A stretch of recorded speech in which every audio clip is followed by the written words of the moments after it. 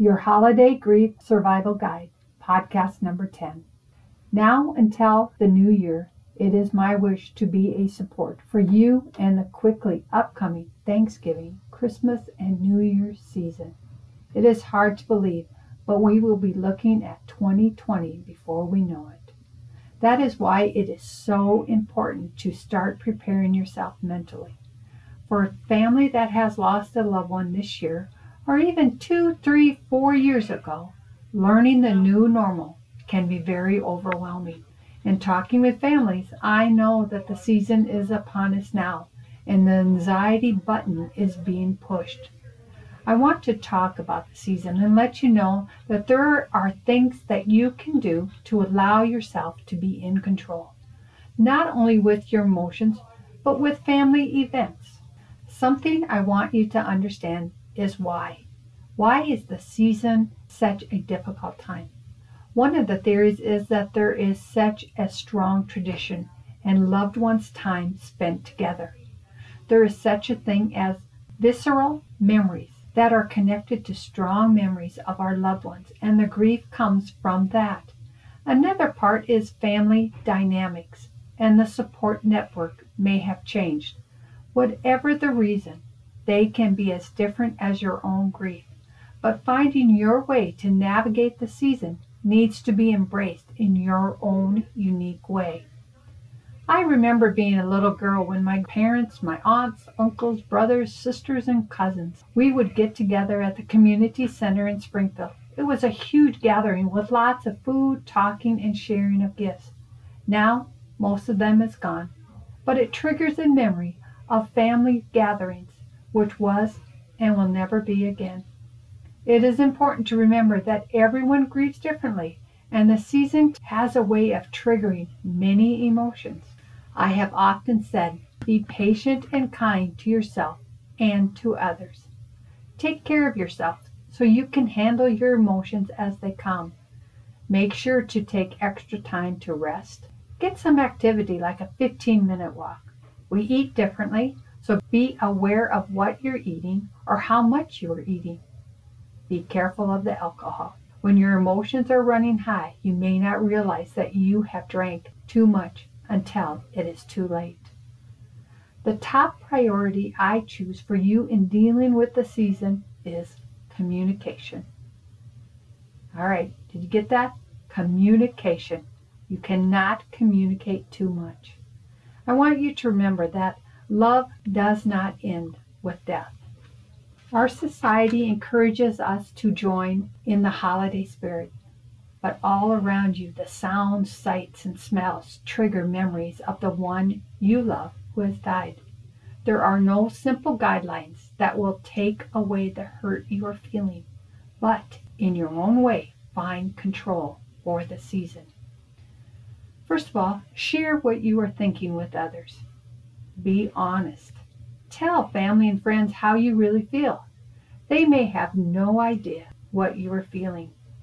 To walk in the shoes of grief is different for everyone, so you don't understand until you are in them. Don't try to hide hurt, loneliness, or longing.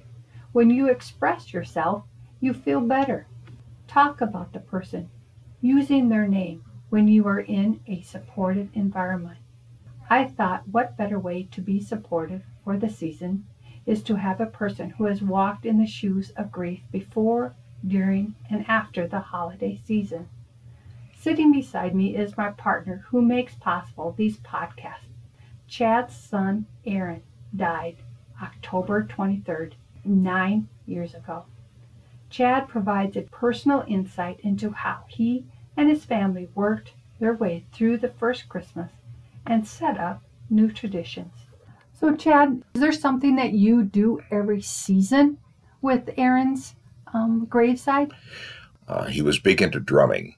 He was part of a group called Sufudu, and they would travel around and put on performances.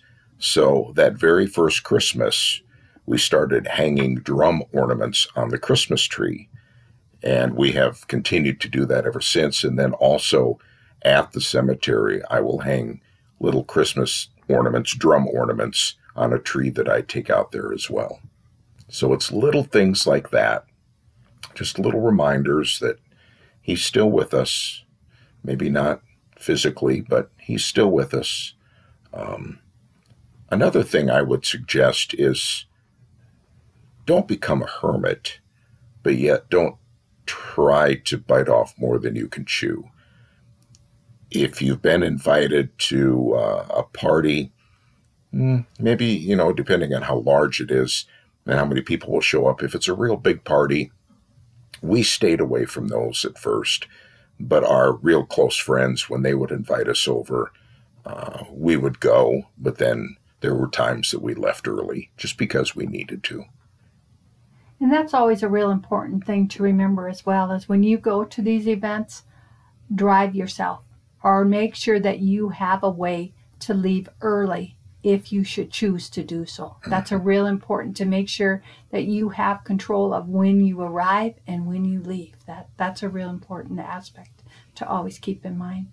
Another thing we did that first Christmas is Christmas Eve was always the time when we would open gifts as a family.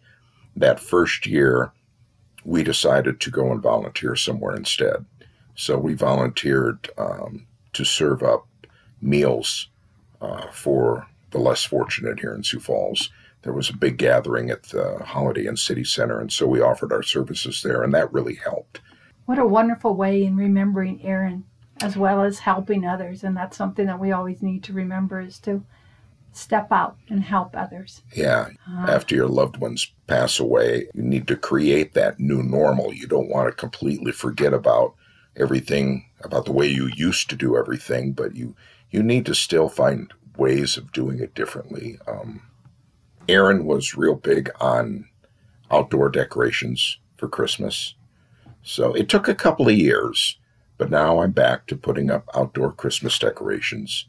And I have a tree in front of the house that is Aaron's tree that we planted in memory of him. And I make sure that's decorated to the tens. I mean, I want that thing to shine as much as I can. So give yourself time, be patient. Is there anything from the communication aspect that maybe comes to mind within the family of communicating as to what your needs are?